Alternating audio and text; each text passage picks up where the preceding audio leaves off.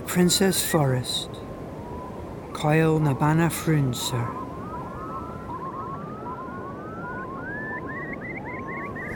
How many ships sailed in the forest? What anchors struck in the deep of the wood? Where is the oak soaked and the ash awash? Where are the pine needles encrusted with salt? What's that sound? The shoosh of the wind in branches, or ebb of a riddled tide? Where are their tillers where once there were antlers?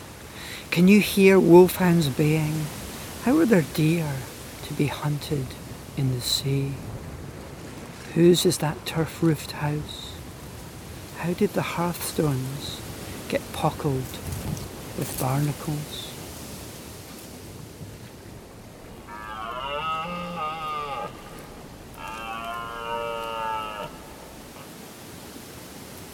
What am I doing thinking to show you a forest here, on the western shore of a tidal island, attached by a causeway to the west coast of a larger island, looking out on the Western Ocean?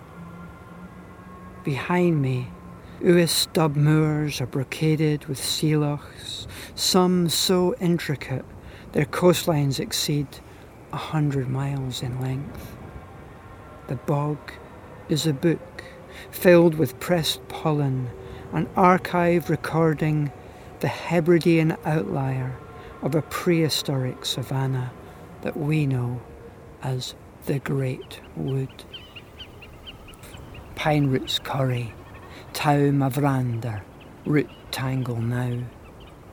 Their names recall a millennial pibroch, the lament of the urlar, the ground in Scots pine, the grace of birch, the base of juniper, and those habitual inventions of shuel, birdsong.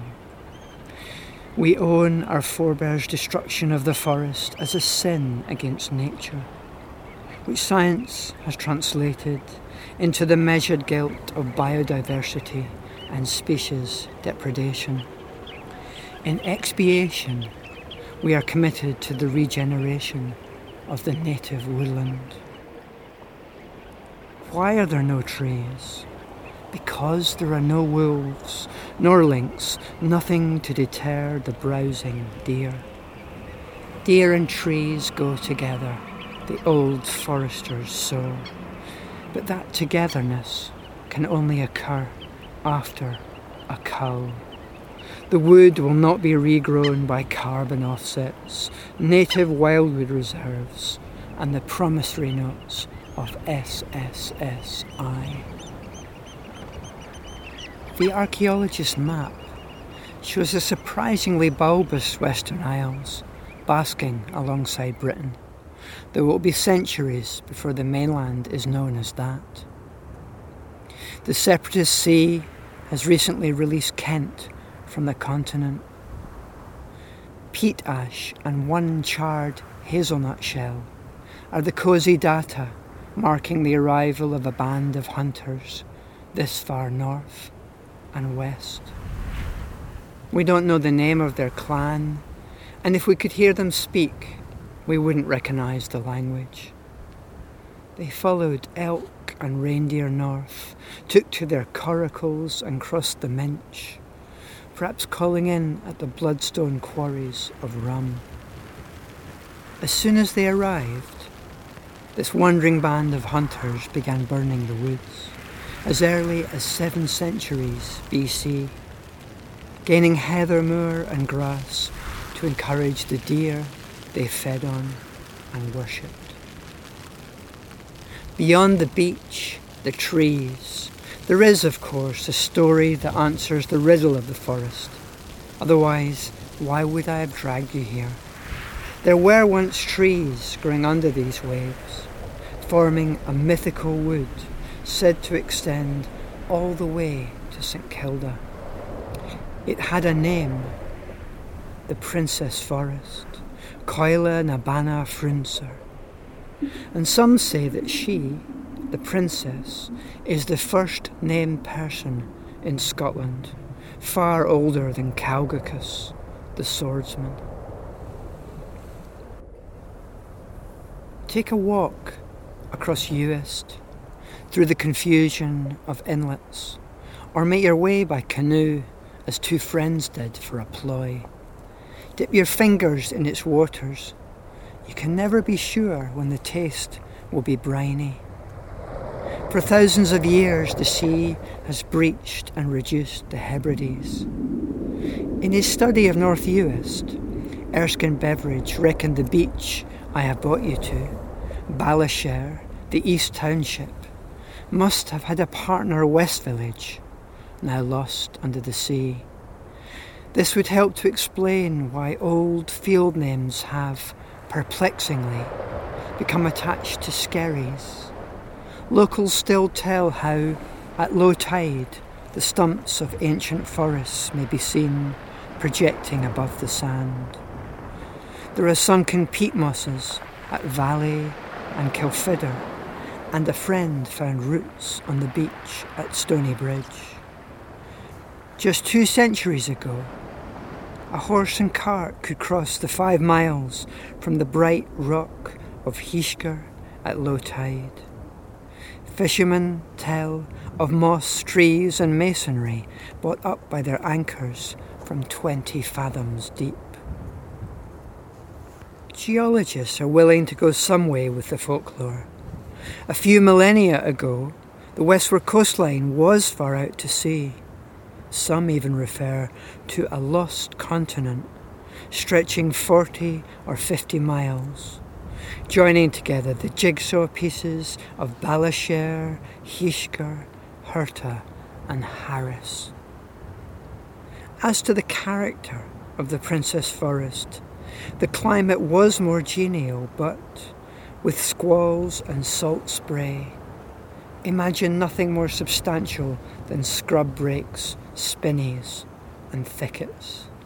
A forest in the old sense of a tract of hunting ground. The myth survived because Martin recorded it on his voyage to St Kilda in 1697. The islanders showed him a dry-stained turf-roof hut up on the Glenmore Shieling, Toi na Banagashkas, which he translated the Amazon's house, though female warrior or huntress may be more accurate. Martin said, "This Amazon is famous in their traditions. Her house, or dairy of stone, is yet extant. Some of the inhabitants dwell in it all summer, though it be some 100 years old. The whole is built of stone, without any wood, lime, earth or mortar to cement it. The body of this house contains not above 9 persons sitting. There are 3 beds or low vaults that go off the side of the wall, a pillar betwixt each bed which contains 5 men apiece. At the entry to one of these low vaults is a stone standing upon one end. Upon this, they say, she laid her helmet. There are 2 stones on the other side upon which she is reported to have laid her sword. She is said to have been much addicted to hunting, and that, in her time, all the space betwixt this isle and that of Harris was one continued tract of dry land.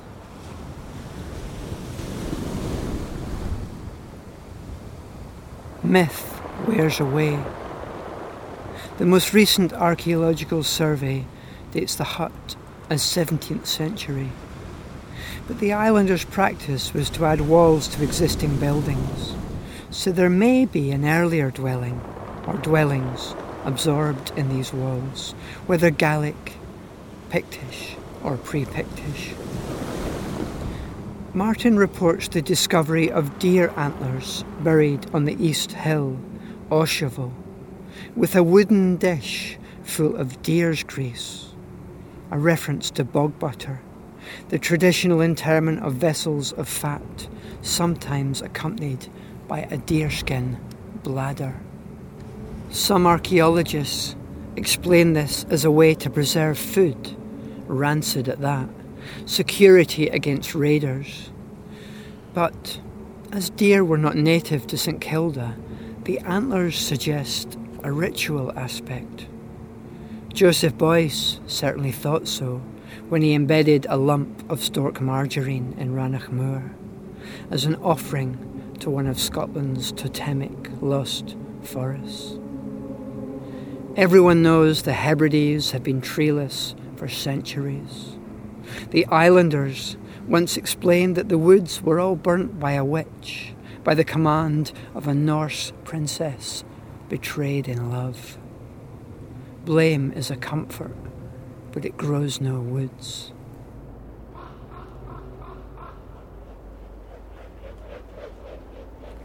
Did the myth of the Princess Forest arise out of the destruction of the woodland, a picture of better times, when an earlier people ran with the deer?